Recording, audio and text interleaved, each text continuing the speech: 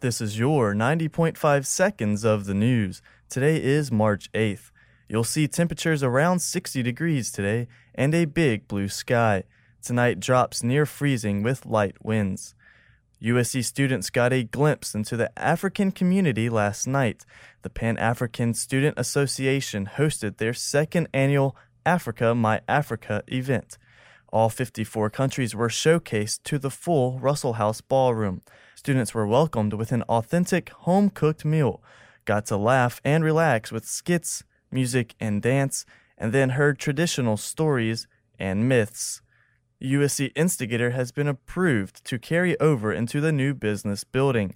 The business school program tries to help students turn their business ideas into plans. Students can discuss their ideas with other students and faculty through the self-dubbed virtual water cooler. The program then helps students turn their ideas into plans they can take to programs like the USC Columbia Technology Incubator and then commercialize their plan. Full-time undergrad and graduate students in any field of study can take part in the USC Instigator.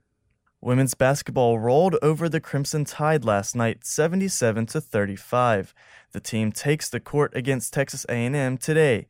Tip-off is at 2:30. Carolina baseball hosts the Ryder Broncos this weekend. It will be the last non-conference weekend for the Gamecocks. They take on Missouri next weekend.